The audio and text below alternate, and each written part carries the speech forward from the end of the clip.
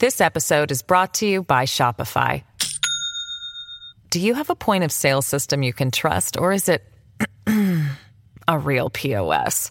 You need Shopify for retail. From accepting payments to managing inventory, Shopify POS has everything you need to sell in person. Go to shopify.com/system, all lowercase, to take your retail business to the next level today. That's shopify.com/system. Warning, the Savage Nation contains adult language, adult content, psychological nudity. Listener discretion is advised. And now, the world's most exciting podcast, The Savage Nation, home of borders, language, culture. And here he is, New York Times best-selling author and National Radio Hall of Fame inductee, Michael Savage. It is the Savage Nation Rock and Roll Friday edition. Hear ye, hear ye, hear ye. The Savage Court is now in session. All be seated, please. This is Judge Savage, where I will bring you today's news, views, and reviews, as I have done for the last quarter of a century. That's quite a long time. Enjoy it while you can. We'll begin with the headlines, the tweets, and the stories in a moment. I'll give you the phone number, 855-400-7282, because it is Open Mic to Mike Friday. And you can comment on anything that's bugging you, frankly. But I want to begin with something that I noticed that is not in the media, and that is the fact that yesterday I covered a bit of Plato's Republic. Now, think about this. Oh, don't turn the show off so quick. I know I didn't say Trump or Biden. I didn't say BLM or Antifa. I didn't say socialism or capitalism. Plato wrote the Republic 2,700 years ago. Okay. I had to read it in high school. And I used to reference it on my show regularly, and I stopped referencing it for years. So then I come up to the studio that I haven't used in a long time, for over a year now, and I find my old library. They're like old friends sitting around with my little Post-its here and there. And I start reading yesterday from Plato's Republic, and it becomes so interesting to me that I did a podcast name, a title from yesterday's show called From Plato's Republic to Our Republic, How It Relates to Trump or Biden. Now, we have a site where the podcasts are posted every day. Then they linked out to all of the other podcast sites like Apple, Spotify. I don't know all of the places people get podcasts. You can go to michaelsavage.com and listen to it, for that matter. Now, we actually find out how many people listen to it every day. There's a report every day of how many downloads there are for the podcast. And they're all about the same, within a certain range, right? And they're all high. Yesterday, on this, From Plato's Republic to Our Republic, we had double the downloads that we've had in the past, which tells me that my audience, at least, I cannot speak for the general public, my audience craves philosophy. My audience craves history. My audience has always tended to have a higher intellect than the average talk radio audience. And so I think the number of downloads indicates that that is true. I mean, we have evidence that tends to support that. And I'm going to talk about that for another minute or two, which is, in a way, philosophy. Do you thirst for philosophy? Do you still read philosophy? Is philosophy still relevant? Have you heard the word philosophy on Fox News? I haven't. Nobody uses philosophy anymore. So is there a place for philosophy in today's hyper-political times? I would say more so than ever. It's just like looking at a classic painting in an age of garbage painting, in an age of gibberish where people can't paint the portrait. You look at the great masters and you see their portraits where the person in the oil literally comes out of the canvas at you. Yeah, I think there's a place for classics, place for history, a place for philosophy. So I want to begin where I ended yesterday, which is how I related my readings on Plato's Republic to Our Republic and how it relates to Trump and Biden. And I'll play that in 1 minute.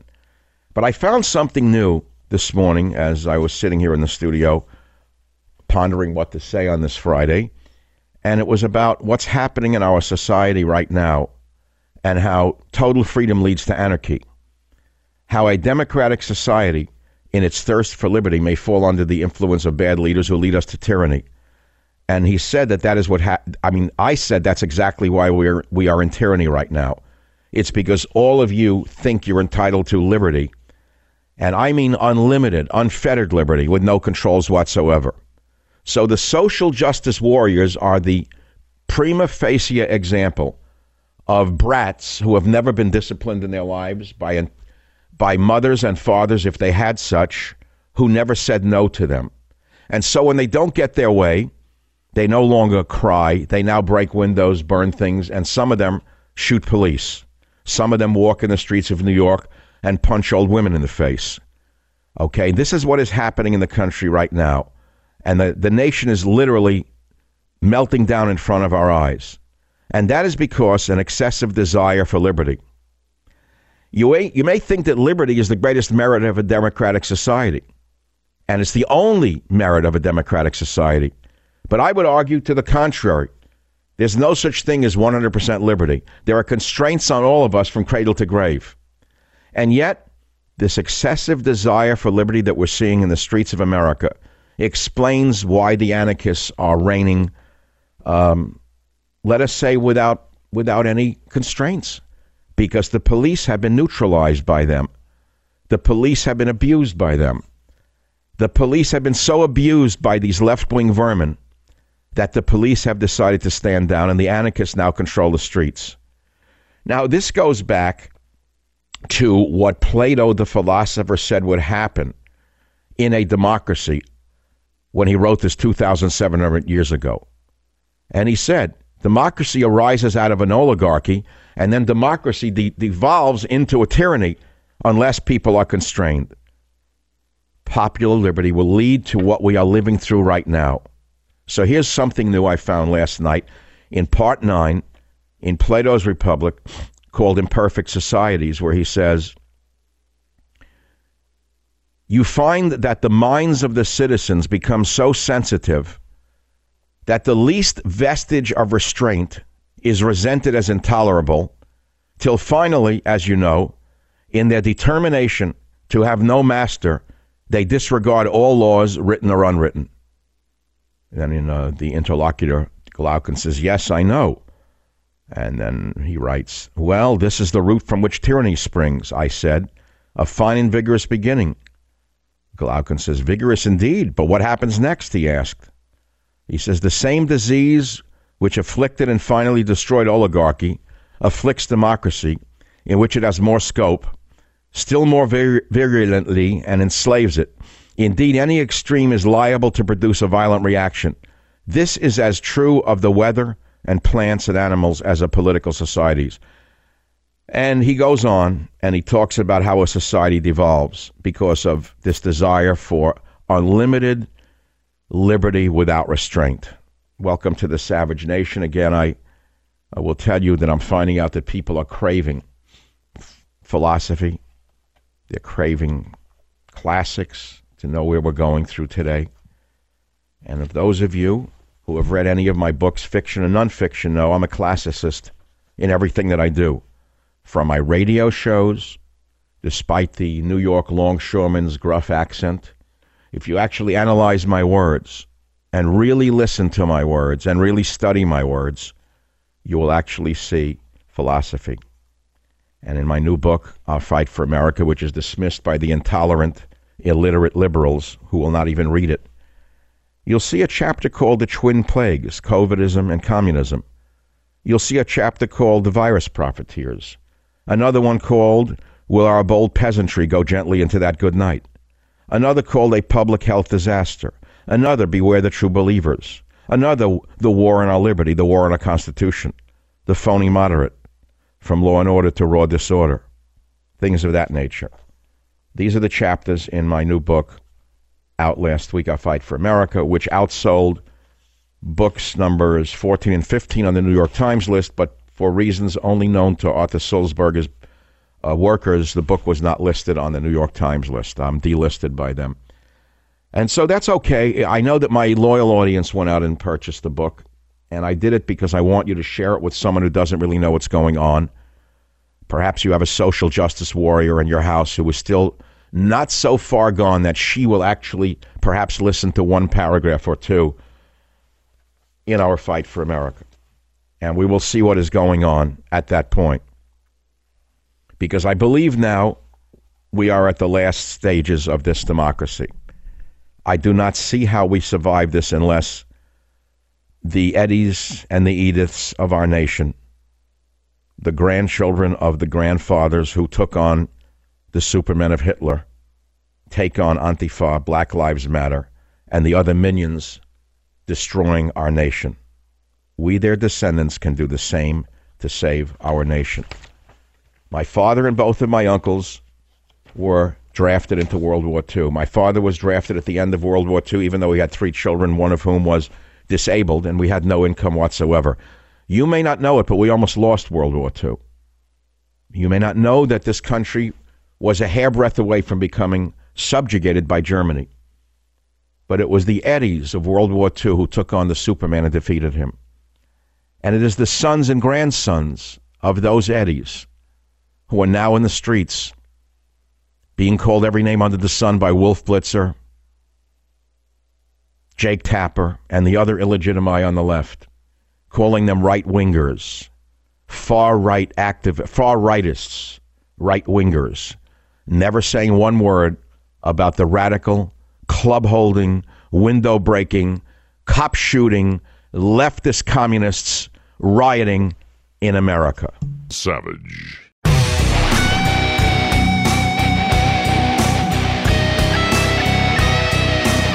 Burning down the building is a symbolic act.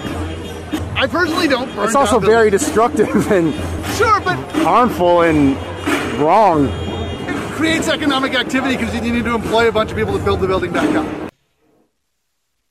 So a reporter says to one of the Antifa scum who should be thrown out of the country, sent to Guantanamo, says burning down a building is a symbolic act. So the interviewer says, well, it's also very destructive and harmful and wrong. The Antifa scum says, sure, but it creates economic activity because you need to employ a bunch of people to build the building back up. Now you understand what we're dealing with. Liberalism is a mental disorder. Those in the streets who are rioting are criminals and mentally disordered people. A sane society shuts them down 3 months ago, not now.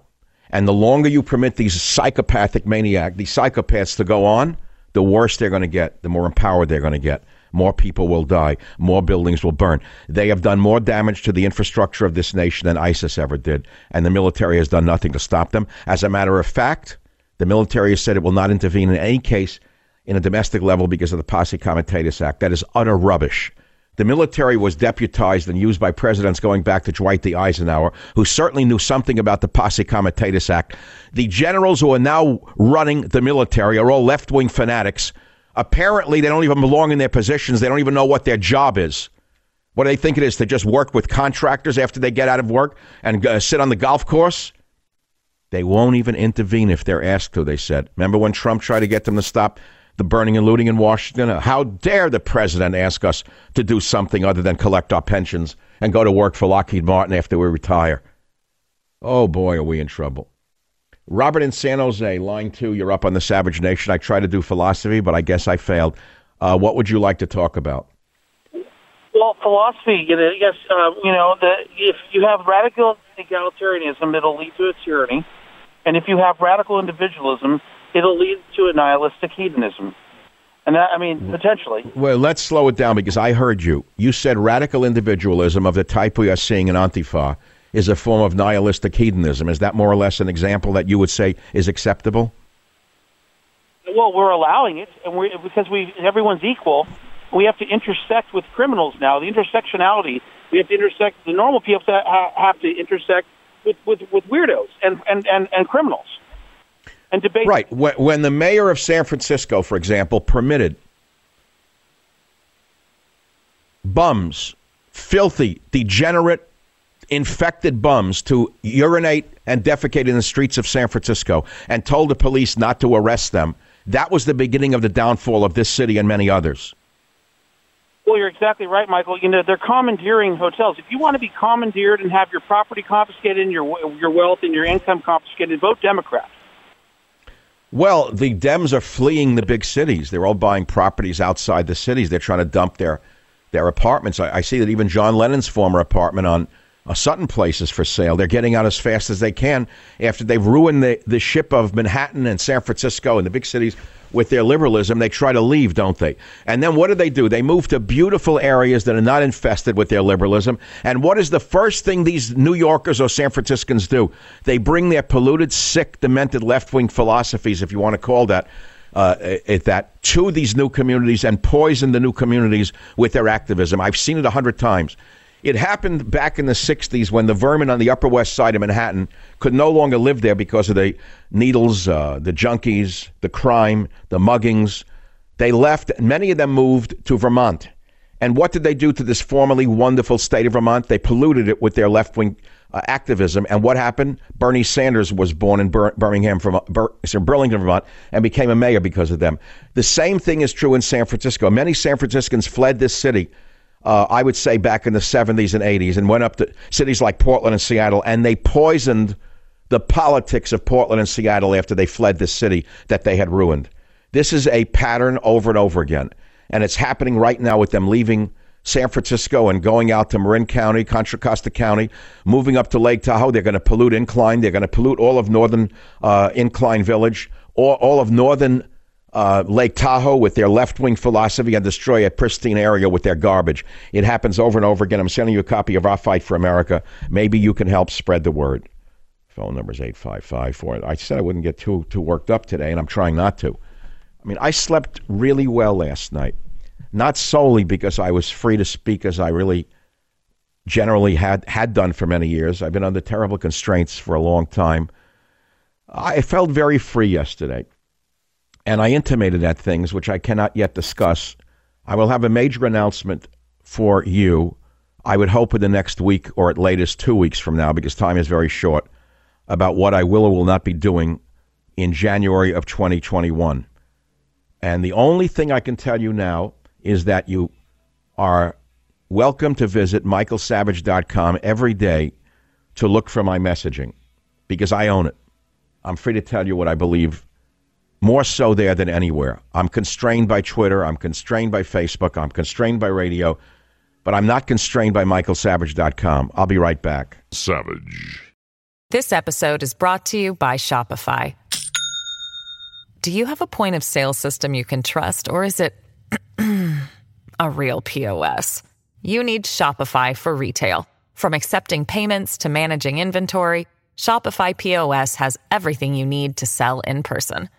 Go to shopify.com/system, all lowercase, to take your retail business to the next level today. That's shopify.com/system.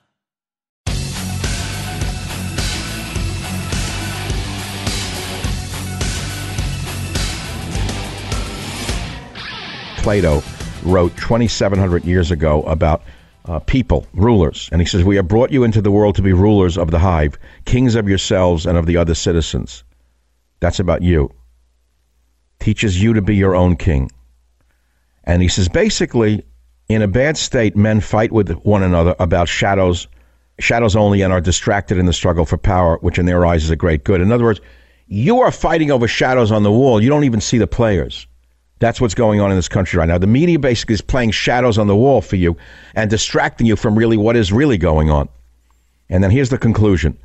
Whereas, he wrote, the truth is that the state in which the rulers are most reluctant to govern is always the best, and most quietly governed, and the state in which they're most eager, the worst. Now, if you look at that statement, the truth is that the state in which the rulers are most reluctant to govern is always the best and most quietly governed, and the state in which they are most eager, the worst. That's great English, isn't it? Of course, it was written in Greek, but that's great English translation. Trump is actually a libertarian ruler. He's very reluctant to govern. He really doesn't control our lives. No masks. Okay? Fais ce que voudra. Take your own chances. Open up the states. Take your chance. Get sick and get better. Okay? Biden, on the other hand, is the most eager to govern.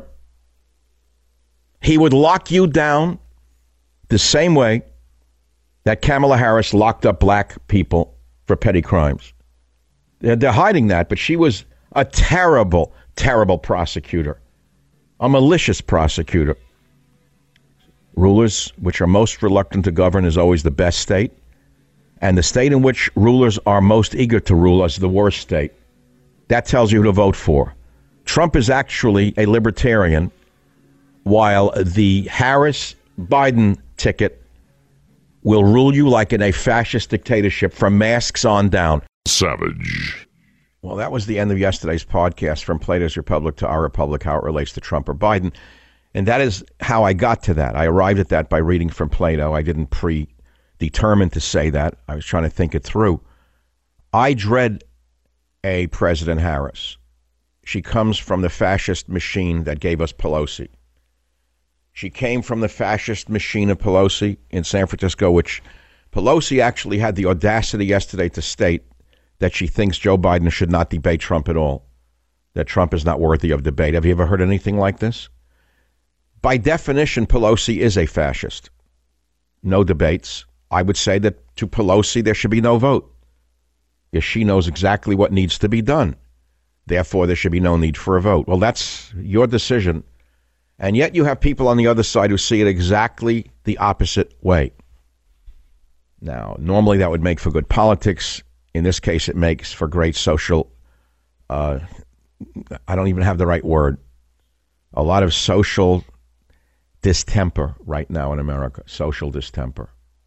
And so I turn now in my life, it's funny what I'm doing. I'm under more pressure than I've ever been in my whole life for many reasons. I don't have to go into it with a crybaby thing here.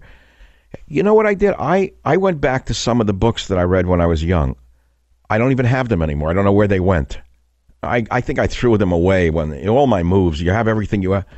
Who knows where they are? Warehouses. I have no idea. A lot of stuff I have, a lot of stuff I don't have. I should have kept all my books with all the markings in them. So I reordered, for example, we're not talking philosophy necessarily. I reordered early Hemingway books in hardcover. I don't like to read paperback books. I try to find hardcovers, but they have to be new, especially in the age of COVID. You know, my mother, funny thing, I was always a reader. She would say, I don't like used magazines. I don't like used books. Don't bring them in the house. I thought she was like weird, like old timer. But remember, they went through I think the flu way, way, way back. And there was always a fear that, you know, newspapers, magazines carried, you know, like disease or something.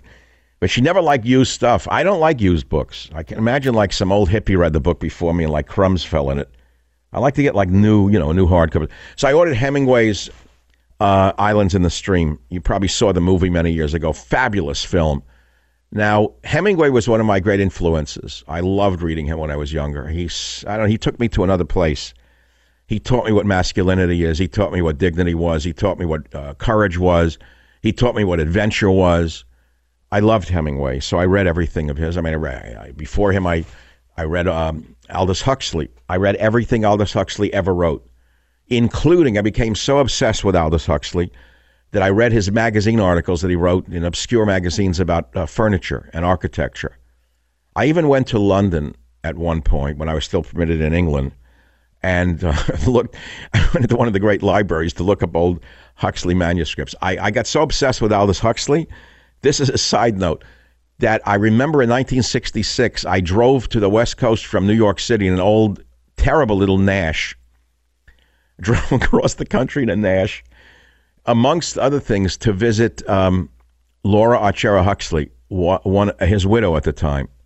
I was discussing with her a project that never came to fruition. It was a great voyage for me. And actually, I remember now, we went to Reed College for one summer to study psychology on an NSF grant. And on the way home from Portland, I loved Portland at the time, beautiful city. I drove down to L.A. to visit Laura Archera Huxley. And I remember, this is an interesting story to me, I remember driving on Mulholland, I don't know what's called, Mulholland Highway or something, up in the hills of Beverly Hills. Anyone know what I'm talking about? Mulholland Drive. I still drive it. I know it well. I have a home down there. I don't go there much. I intend to spend half my time down there next year because I actually love L.A. I'm one of the few people who loves it. I love it. Before COVID, I loved it. The people are much more talkative, more dynamic, more alive. I don't care what their politics are as long as they talk. San Francisco people are covert like cats. People in L.A. are more overt like dogs. Let's leave it at that. So I remember driving on Mulholland Drive in the Nash on a visit Laura Archera Huxley at the time. So she was staying with a friend, if I'm not mistaken, a Mrs. Pfeiffer, who Huxley had written about And Mrs. Pfeiffer had an estate, which today is not, by my standards today, just a normal, mid-century house with a swimming pool. But it was up in the mountains above Los Angeles. Now, remember, for a young guy from New York, a house in the hills of Hollywood Hills, no matter what the house was, with a swimming pool in the clouds, is like ascending to heaven, right? So Huxley wrote about this young Hispanic kid who lived on the property named Juan, a character in one of the stories, I think, Juan. I actually met the actual Juan there. I said, oh my, like when you see living history, living fiction come to life. It was one of the most, enlightening moments of my life to get to that place. And I never forgot that swimming pool in that rather ordinary mid-century house above Los Angeles, above the Hollywood Hills somewhere. I don't even know where it is. I could probably find it. So I'm telling you how obsessed I had gotten when I was young with authors and writers. And now, for all these years now, I've been in radio where I have nothing but radio in my mind. Almost 99% of my brain is filled with radio. So I'm transitioning to a new phase of my life, and what I'm doing is transitioning back to where I was before this. I was an inveterate journal writer. I have journals going back to 1966. Handwritten journals, beautiful penmanship. I've had them all edited. I've had them all transferred to digital files. I was going to publish them about 4 years ago. The journals of Michael Savage. I never got around to it. I may do that.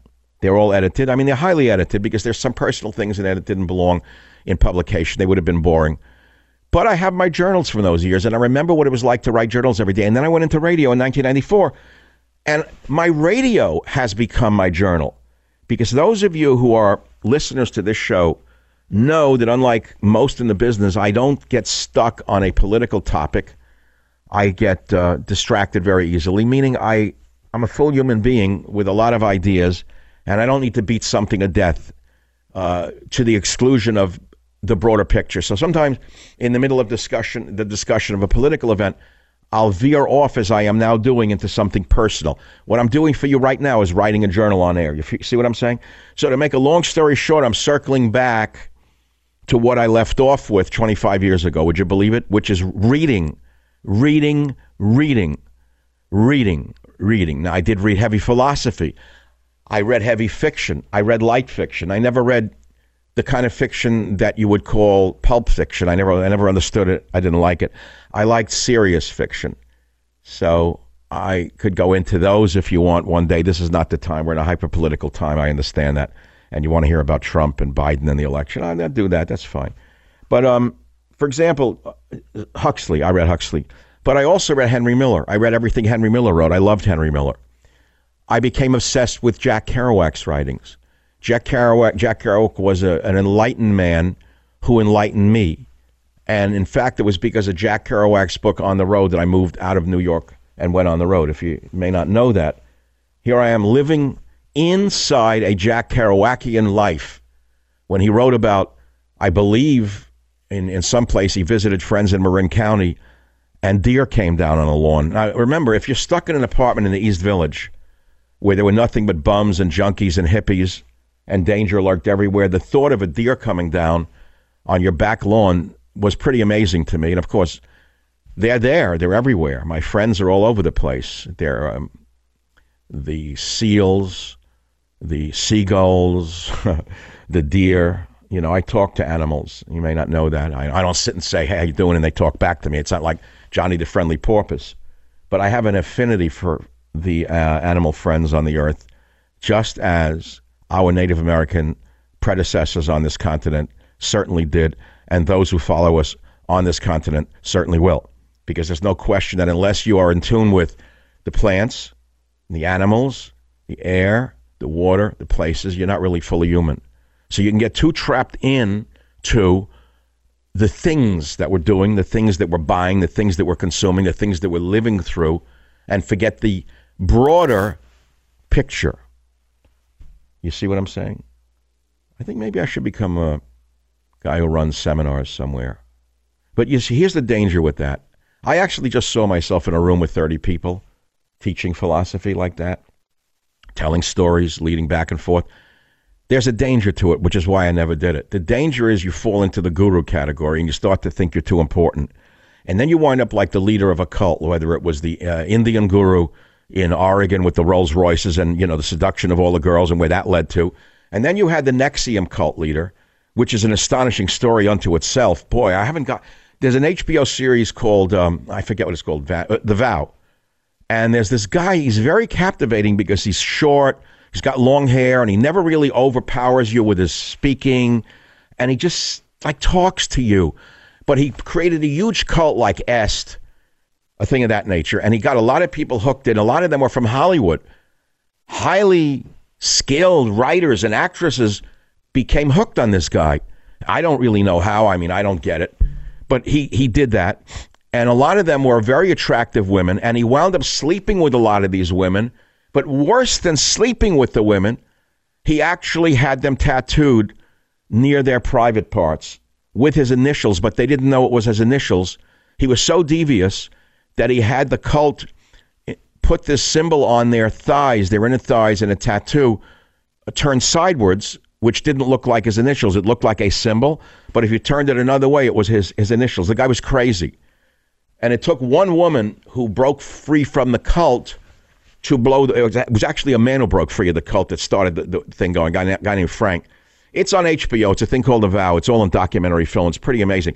But the point that I'm making is that if you have an extraordinary ability to teach, let's put it that way, to give knowledge on whatever the subject may be, people naturally will gravitate to you, whether it be on radio or in a classroom, in a church. That would used to be the real place for philosophy, right? Churches, places of philosophy. The ancient synagogues were places where people went to be enlightened, lifted up, right? So now you go into a church or a synagogue and you don't get lifted up, you get put down. You walk out feeling, oh man, I got beaten up, I'm no good. The world's a terrible place. Or you hear the ancient chants that have no meaning to you. God in hell, begging. You come out feeling weak. A church was not a place to make you weak. A synagogue was not a place to make you weak. It was a place where you're supposed to come out full of energy, full of power, full of God's power to go out into the world with more energy. So actually, at the end of the day, I'm probably more of a preacher than I am a teacher. But I got to take a break because I'm just a talk show host. Savage.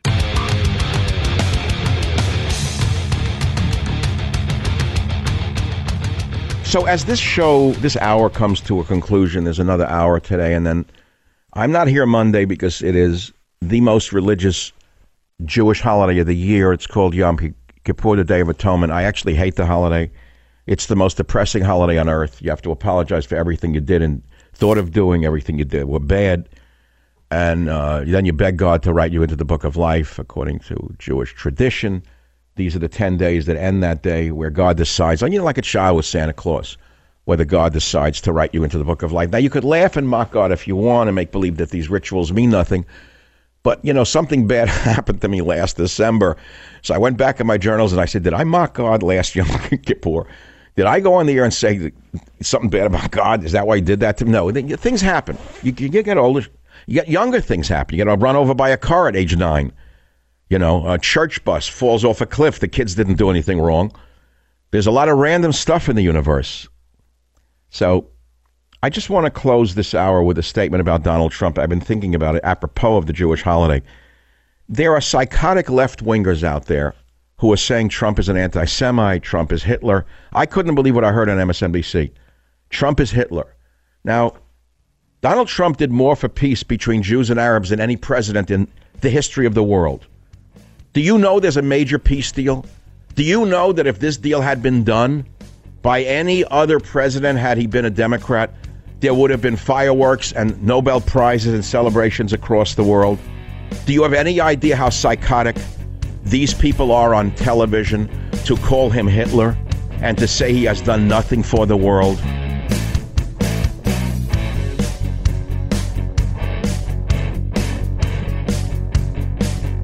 The Westwood One Podcast Network. Fans of the spoken word, welcome. This is a podcast. Greetings, pod recipients. You are entering the Savage Nation. Read the book. See the movie. Warning: The Savage Nation contains adult language, adult content, psychological nudity. Listener discretion is advised. And now, the world's most exciting podcast, The Savage Nation, home of borders, language, culture. And here he is, New York Times best-selling author and National Radio Hall of Fame inductee, Michael Savage. Music, popular music actually reflects society at its time. So you take Bobby Darin, he reflected the cool of the time. Probably one of the word cool has a meaning, real meaning. He was a cool guy. Everybody a man would generally wanted to emulate him, be like him, like Frank Sinatra. Men wanted to be like Frank Sinatra. That's what cool means. A man who is cool is someone that other men want to be like, okay? So that was an era. Now look at what we have today. Do I have to tell you the difference? How we have devolved into this society? Look at the recording artists of today, if you want to call them that. Okay, I don't have to denigrate them. They denigrate themselves every time they open their mouths. Look at the baseball players I grew up with. They were role models. Mickey Mantle, Joe DiMaggio. Great men, role models. We looked up to them. Their behavior was important. Look at the garbage now on the fields with the hoops and the bats. Take a look at them. They're almost indistinguishable from the gangs that shoot each other in the streets, except these guys use balls instead of guns. But they're the same mentality. And they're the role models, unfortunately, for so much of America. Now, I could give you the news of the day, but I'll tell you what today's show is called. I'm going to give you the news anyway, all the headlines from my point of view. Yesterday's show was From Plato's Republic to Our Republic, how it relates to Trump or Biden. And the podcast pulled double the numbers that it normally gets. This is interesting. So I was trying to say in the last hour, I think that indicates people are starved for philosophy, classical literature, a deeper discussion of things. From any perspective, they're so bored to death of the monodimensional, if you even want to call it that, television and radio stuff. So today's show will be a continuation of that yesterday, and I just titled it From Ancient Philosophy to Savage Philosophy to Save America. Just simple. I got to make it simple for myself to come up with a title. So it's every day I have to come up with like a book title. From Ancient Philosophy to Savage Philosophy to Save America. I think it's a good one. Now, here are some of the headlines I found of interest to me. I hope they are to you. All of these stories and others can be found on the one portal to find out what I'm doing, what I'm thinking, where I'm going, where I'll be. And that is michaelsavage.com. COVID-19 mutation may be evolving to bypass mask wearing and hand washing. I'm not surprised by that because as a trained epidemiologist, I knew that viruses mutate and they mutate rapidly. And viruses are smart. They have their own intelligence. And so we wash our hands, we wear masks, and scientists, real scientists, not Fauci, found that there's a new strain of the virus known as the D614G mutation. It's more contagious. It's not more deadly. It's more contagious. And the fact is that the virus responded to defeat masks and other social distancing efforts. It's almost like the virus is, we keep hearing about extraterrestrials, right? E.T. Sometimes I think the virus is an E.T., but I'll leave that to those of you who study those things.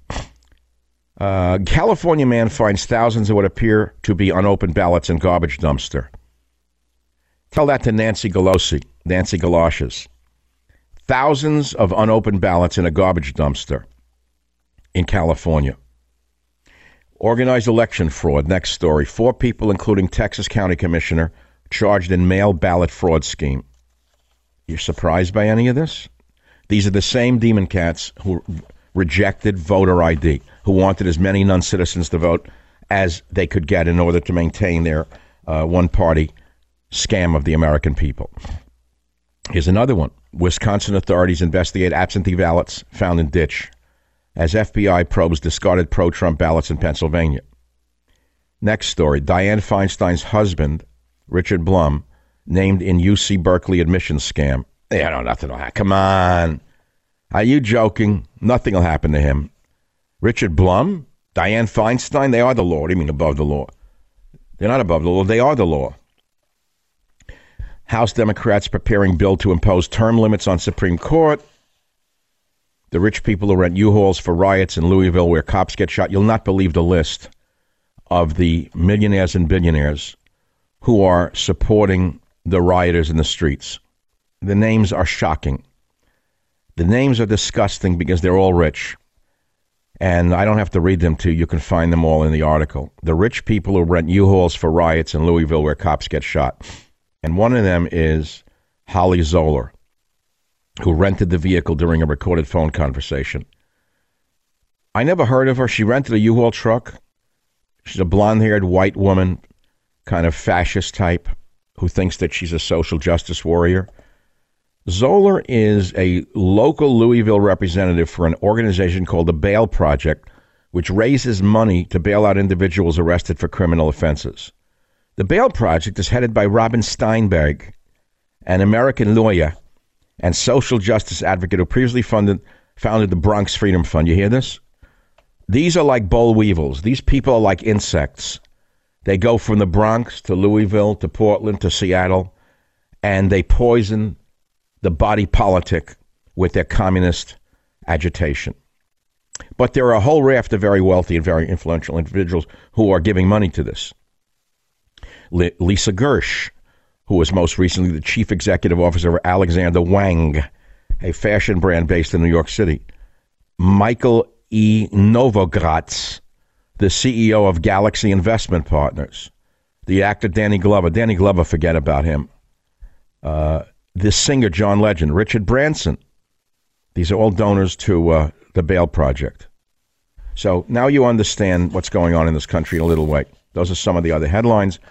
All of the other headlines that I didn't talk about yet can be found on michaelsavage.com. Here's one I wanted to talk about, given the religious holiday that's coming up for Jewish people. New York City threatens Orthodox Jewish areas on the virus, but Trump's impact is seen. Oh, this is a big story.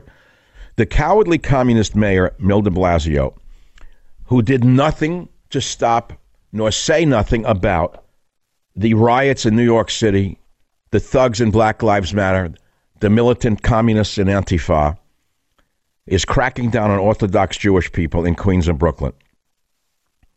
Mayor Bill de Blasio ordered the police department and the sheriff's office to enforce public health guidelines in several Orthodox Jewish neighborhoods in Queens and Brooklyn. Now, there's more to this story than meets the eyes. It is true, for example, that the virus is unfortunately rampant amongst Orthodox Jewish communities for a number of reasons. They pray very closely together. They don't practice social distancing. But what you don't know about this is that a high percentage, like 92% of Orthodox Jews in New York, voted for Donald Trump. And that is the rest of the story. It's not just that he wants to control the pandemic. He wants to get even with the Orthodox Jews who are defenseless against the hate coming out of the communist administration in New York City. So it's not that he wants to control the virus per se. He wants to control the Jews and get even with them. They love President Trump. They hate him. And on top of that, they know that de Blasio did not respond similarly to Black Lives Matter protests in June when they were rioting and they were all next to each other in the streets of New York. And so rightfully low, the Hasidic Jews in Borough Park distrust the mayor of New York City. Again, remember, they generally, unlike their liberal co-religionists, back Donald Trump. Orthodox Jews generally like Donald Trump. They vote for Donald Trump. They generally vote Republican. Their co-religionists, the liberal Reform Jews, like Black Lives Matter. They like Antifa, and they hate Donald Trump. That's all. Now you know the rest of the story. Jimmy in New York, our old pal. Jimmy, you're up on the Savage Nation. What's on your mind, Jimmy? Dr. Savage, what isn't on my mind? You know, God bless you. You sound good. You sound very even, you know, with your voice, very monotone. I'm having a nervous breakdown here. We got 14 months left of this crackpot, John Wilhelm, Mayor de Blasio. If you see what Manhattan looks like, if you go near, I went uptown the other day. I ran right back downtown, which made me run on the ferry to get back to Staten Island. You have no idea what's going on. Everybody's nabuga spampunada, which means they're all nuts in the head. Nobody smiles. Everybody with a mask. Like you said, the crackpots in a car by themselves with the mask, the windows up. I said they're by themselves. By themselves with a mask on. They don't even know the mask is to prevent them from dispersing the droplets, not to protect them from the virus. That's stupid. Yeah, you know what happened to me? I had an argument with a guy. I was going in the stop and store to go shop and do what I had to do. The guy says, put the mask on. This lady tells me, put the mask up. You put my life in danger. I said, from the looks of you, you got 15 minutes left. Make it worth your while and get away. Patience. I don't. Let me tell you. This guy, Nicky, taps me on my shoulder. He goes, hey, you're Jimmy, right? I said, yeah, what? What's the matter? You owe me money? He said, no, I heard you on Michael Savage. Then a week later, there was a guy in the lot. He was driving in the car. He goes, hey, we heard you on Savage. Wait. I am banished in New York City. They took me off WABC, even though I beat Hannity for 3 years straight. The new owners of WABC do not want me to be heard in New York for reasons I will not understand. They're nice people, smart people, conservative people. They back Trump. I don't understand why they don't want me in New York City. I can't figure these things out. I think there's a general blacklist going on around America in the radio world, and I can't understand. Dr. Savage, let me say something. My mother always said, so smart, so stupid. I don't know. I don't know what to know about the next guy. All I know is this Jimmy. How do you catch my show? How do you listen to my show in New York? I want to know because I'm blacklisted in New York. KSFO on the stream or whatever you call it. I that other. Well, what are you going to do in January if I'm no longer even heard on the stream? How are you going to listen to me? No, don't, MichaelSavage.com. But listen, I hear it in your voice. You do it nice and slow. You're preparing us you're buttering the belly. You hear it coming. You hear it coming. And listen, and I feed birds too. I feed pigeons where I live. We don't have the seagulls here. Unless you're speaking in pictograms. Yeah, but I actually do speak in pictograms. It's an interesting phenomenon. But I think Italians speak in pictograms too, with the hands and everything else. No, they just show a casket and that's it. God, Jimmy, you're terrible. Jimmy, do you have a copy of Our Fight for America? Even if you do, I'm sending you one. But do you have one? It's in the mail, Doc. Oh, so you didn't even buy one? Yeah, come on. No, it's in the mail. I ordered it, then you... Oh, I'm joking. I'm going to send you one for your mother-in-law. Actually, I'm sending you one for your ex-wife, the one you always put down on my show. No. I want to send you a copy just so you could agitate her a little more. Wait, Doc, my ex-wife appears at the aquarium, 2:30. She swims by every... Stop it with your sexist jokes. Stop it. Which exhibit is she in? Which one does she swim in? Which exhibit? The most pathetic exhibit there is. It's got green water, and she spouts. Stop, Jimmy. Jimmy, thanks for making everyone's Friday a little happier. Thanks for listening to the Savage Nation. Jimmy, you got his number. Your name is Jimmy. Jimmy? Hey, Jimmy, send Jimmy a book. I'll be back in a minute. Savage.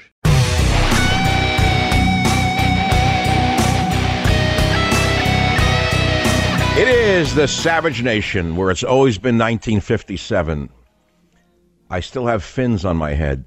I have the caddy fins on my head. That's the world I live in. That's the world I'm always going to live in. And I don't care what you think of me. How's that? All right? That's the way it is. That's the world I live in. I love that world. Was it perfect? No. Was there injustice? Yes. Was America great? Yes. Did it have flaws? Yes. You have no flaws? Everything has flaws. And, I go back to the founding of America. All we hear from the illegitimate left, the liars, is this nation was based on racism and slavery. That's the biggest lie you've ever heard. Racism and slavery are horrible things. There is not a nation on the planet that was not founded on horrible things being done to other nations and other people. Go all the way back and study your history. Go to Africa if you want. Let's not dance around the subject. Let's see how Africans behave to Africans before we talk about how bad America is today to everyone else except white people. Do you know what the Zulus did to the neighboring tribes? No. Do you know what one tribe did to the other here in North America? No. You think it was all a Mazzola ad? Walking around with buckskin and eating like cornflakes made from the earth, ink from plants, and everyone loved everyone? If one tribe caught the other tribe off base, they came and they tortured them to death. They cut their skin off and threw them in the snow without skin.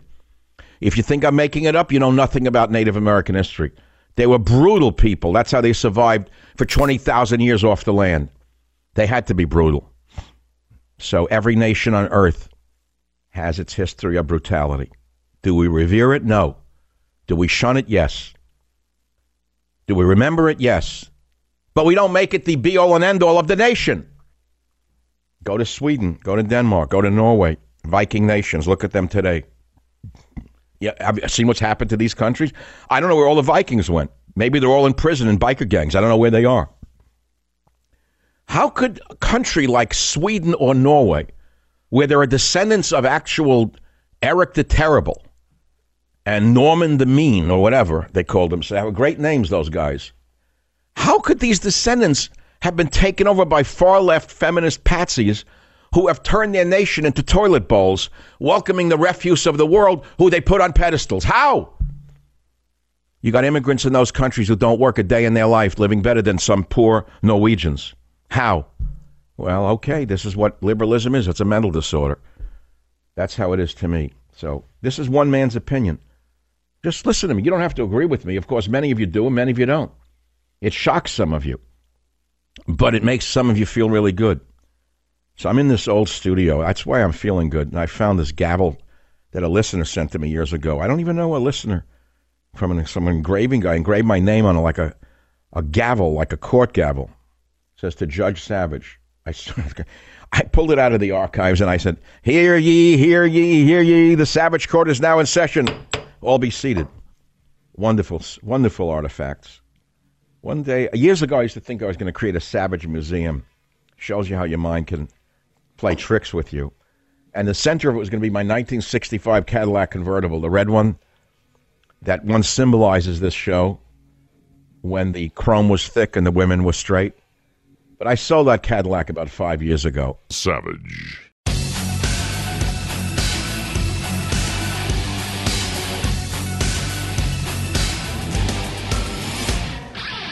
Come back, America. Where did you go? Come back, America. Where did you go? I won't say it was a perfect time, but it was a better time. I don't understand what happened. I do kind of know what happened. I know who caused this. It all started in the 50s with the Beatniks, but the Beatniks were harmless. They were basically harmless. They weren't really that political. All they wanted was drug, sex, and rock and roll. They really didn't bother anyone. But with the desire for this ultra liberty or libertarianism, whatever you want to call it, libertinism really is the right word, libertinism. In other words, if it feels good, do it. With the drive for a 100% freedom to do what you wanted, if it feels good, want to do it in the road. But that came after the Beatniks. The Beatniks were basically, they smoked some pot, they drank a lot of wine, they slept with each other, and that was it. Then they wrote garbage poetry, most of them. A few of them were breakouts who knew what they would, they were smart and such. But most of it was dreck. And I came up in that milieu, so I understood the beatnik mentality, where it came from. It was harmless. It was benign. Then came the social upheaval of the 60s and the hippies, driven by drugs, different drugs, harder drugs, crazy drugs, mind-altering drugs. Mainly LSD. LSD probably screwed the American mind more than any other drug on the planet. Pushed by Timothy Leary, sold by his connections to Harvard, tied in with him the feminists, Bella Abzug, putting down men, man-haters, combined with LSD, combined with degeneracy, combined with poetry, combined with all of the other stuff, led to the meltdown of America, led to the radical left popping up like mushrooms in the rain, committing horrible acts like the killing of Sharon Tate, the SLA, the kidnapping of Patty Hearst. All those things happened in the 1960s from the same mentality that is now burning and looting in the streets of America. Welcome back to the Savage Nation. See, that's a nice little sweep of history. That's the teacher in me. When I say news, views, and reviews, I should throw something else in, which is I think I'm pretty good at taking complex ideas, reducing them to simple terms. I didn't say simple, stupid simple. I said simple terms, and then presenting them, projecting them through an electronic means to a massive audience. That's what I do. That's how I reach you now. And what I'm trying to decide is how I want to reach you in 2021, assuming God still wants me. He'll decide that by Monday night. Monday night. No, I'm not making any decisions till after that holiday. I'm telling you right now. Although I'm not a religious man, I'm extremely fearful of God. It's a funny thing to say that, isn't it, Jim? So I fear God. I don't love God. I fear him. I'm not like one of these gurus, love God. God loves you. God doesn't love you. God looks down. I mean, it's not very Christian. I know that. Christians believe Jesus loves them and God loves them. God bless you if you believe that. I don't. To me, God is a vengeful God. Man, does he get even with you. And when you least expect it. So you screw over a man for years, whether it be in this business or another business, and you think you're going to get away with it. God's watching everything. You're going to pay back tenfold what you do to that man. I've seen it in my life over and over again. I have seen it over and over again. I've seen it in this business I'm in. I've seen people rip me off who thought that they were going to laugh all the way to the bank. I'm not going to say who, how, when. One guy once mocked me and said to me, I've beaten everyone I have fought in court. And I said to him, you haven't beaten me. He wound up living in a tool shed in the woods with nothing. This is a true story. I don't know how it happened. There were many cases in my life of people who thought that they were God Almighty themselves. Greedy, vicious human beings. The meanest people you could ever imagine, who used lawyers. And some of those lawyers became talk show hosts. Oh, yeah, now they're posing as conservatives.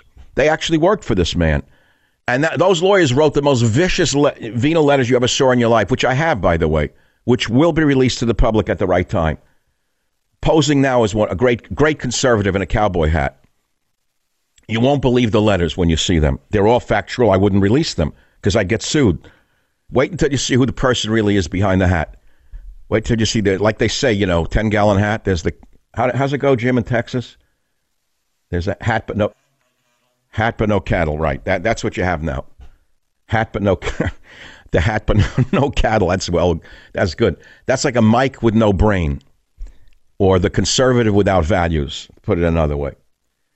But again, God sees the truth but waits. I don't know what he has in mind for any of us. Do you? I know that the earth is moving under all of our feet between the epidemic, the social upheaval, the election, the lies, the hatred. I've never seen anything like this. I don't know how it ends. I have a suspicion I know where it goes, but do we really know what's happening in 2021? No. So I have plans in mind, but the best laid plans are mice and men, as they say, right? So another book that I ordered from the past is a Steinbeck book, The Winter of Our Discontent. I was telling you about me going back to reading books that I loved many years ago, which I didn't have time to read over the last 25 years because I've been so involved with radio every day and other stuff. So I reordered Islands in the Stream by Hemingway. Beautiful story. Wow, was that well crafted. But I ordered some other books. One of them is The Winter of Our Discontent by John Steinbeck. There's a fabulous scene in that book that comes back to my mind. I'm just talking now, if you don't mind. It's a talk show. I should be talking about MSNBC, Louisville protester, Antifa burning, Trump, Biden. You'll have to forgive me. I'm talking about this instead. Yesterday was Plato's Republic. Today's show is From Ancient Philosophy to Savage Philosophy to Save America. And all of the stuff that goes around it in my manner of speaking and how I do things. So the Winter of Our Discontent by John Steinbeck. Many of you probably know him, if you still remember him at all. Nobel Prize winner, but aside from that, he was a great writer. He didn't just win the prize because he was of a certain gender or race. That's when a Nobel Prize was actually given for great literature rather than for politically correct books, okay? So he won it because he was a great author. And there were other great authors who won Nobel Prizes. And one of the books he wrote was called The Winter of Our Discontent, as I mentioned. And in it, there's a scene, and I'm going to mangle it a little bit because I don't remember it exactly. I don't have the book in front of me. So one of the characters is in New England, and he is talking to a man of Italian heritage at the time who was of the working class. The Italian was a gardener or someone like that who he looked down upon.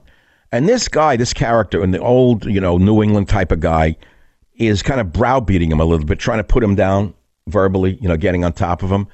And then as Steinbeck writes it, he looks in this guy's eyes at one moment and he says, in a flash, he suddenly saw the Middle Ages. In a flash, he suddenly saw the ancestry. In a flash, he suddenly saw the princes who were in his blood.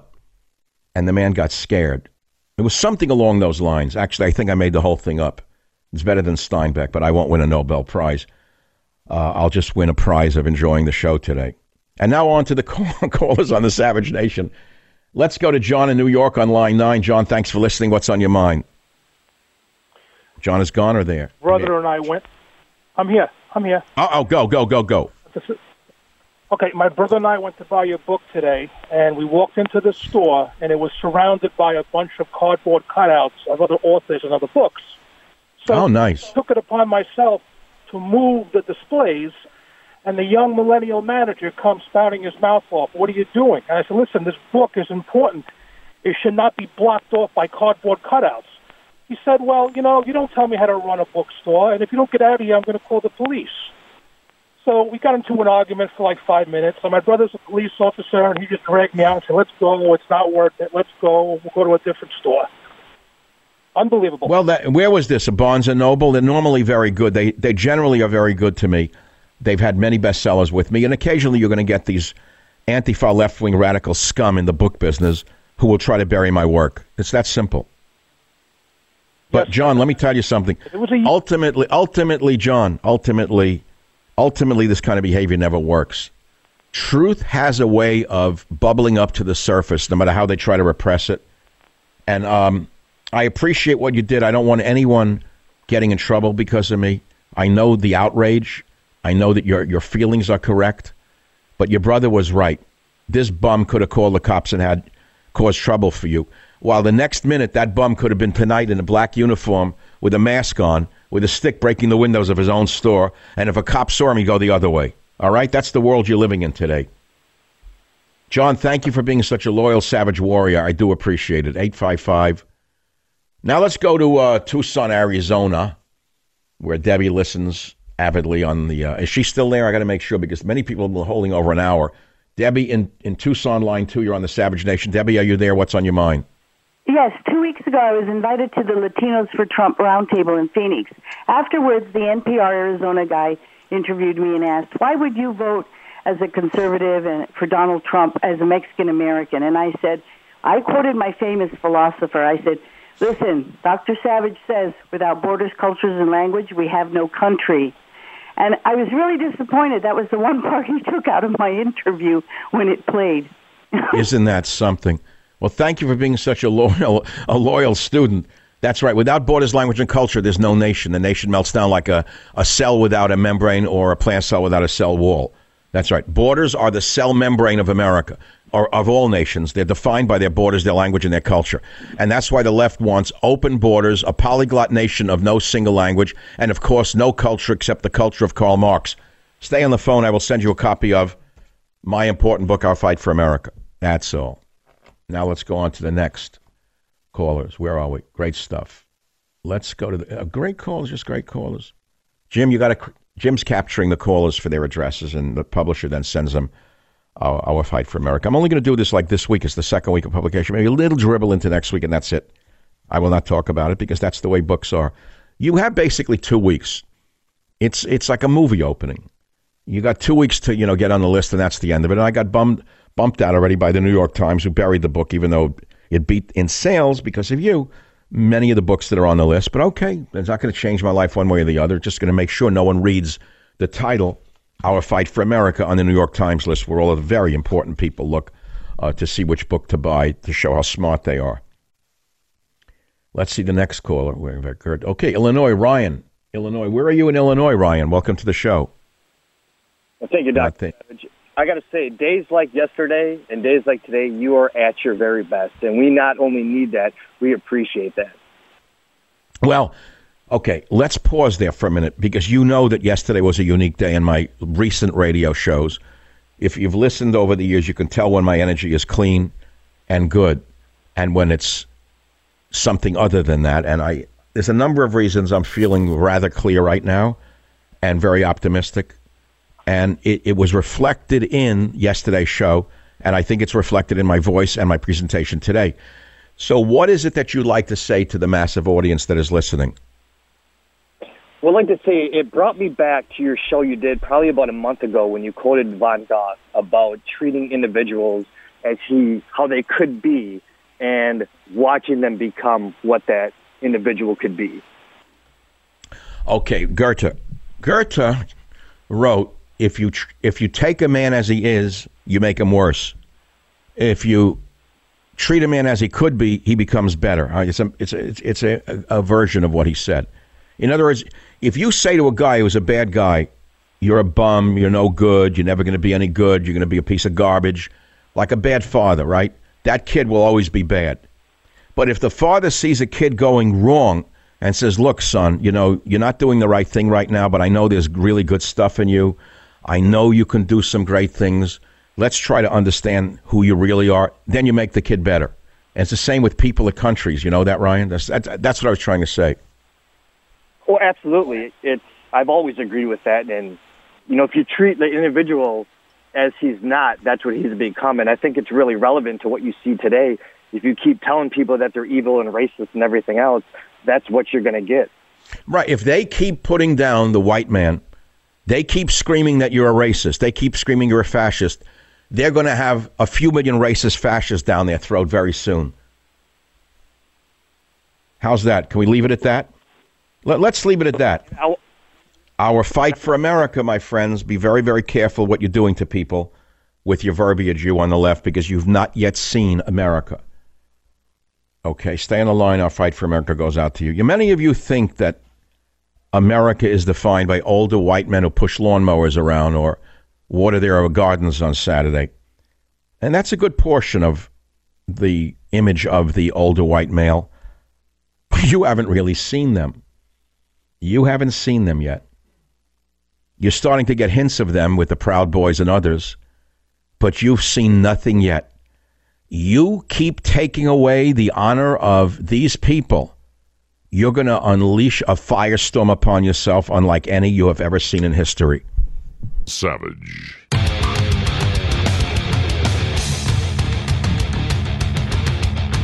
JC in the Bay Area, you're up on the Savage Nation. Go ahead, please, JC. Yes, please. Dr. Savage, I hope that in your future career step you will be visual on some form of media, because we need to see you. You're still presentable in a professorial sort of way. I would bring the camera down to see you from the chest up, and I would replace those heavy rimmed glasses, if I may suggest. Can fight. Okay, got it. So, yeah, well, we're thinking of audiovisual streaming for sure as part of the 2021 New Savage Nation. Audiovisual stream would be fun. I have so many things I want to show the audience. I have collected things over a long period of time. I would like to bring them into the show. Even the gavel I was talking about today, if you could only see it. So I appreciate that, but we don't want to get too we don't want to get too into this right now with more pictures of me, and because the Play Misty for Me thing comes up, and the XK150 on Highway 1 in Monterey, and the Clint Eastwood, and the slashing, and the blood, and the broken bottles. So anyway, it's been nice knowing you. We have gone from Plato's Republic to the Savage Republic, and today from ancient philosophy to savage philosophy to save America. Follow me for all things Savage on michaelsavage.com, and I hope you're written into the book of life.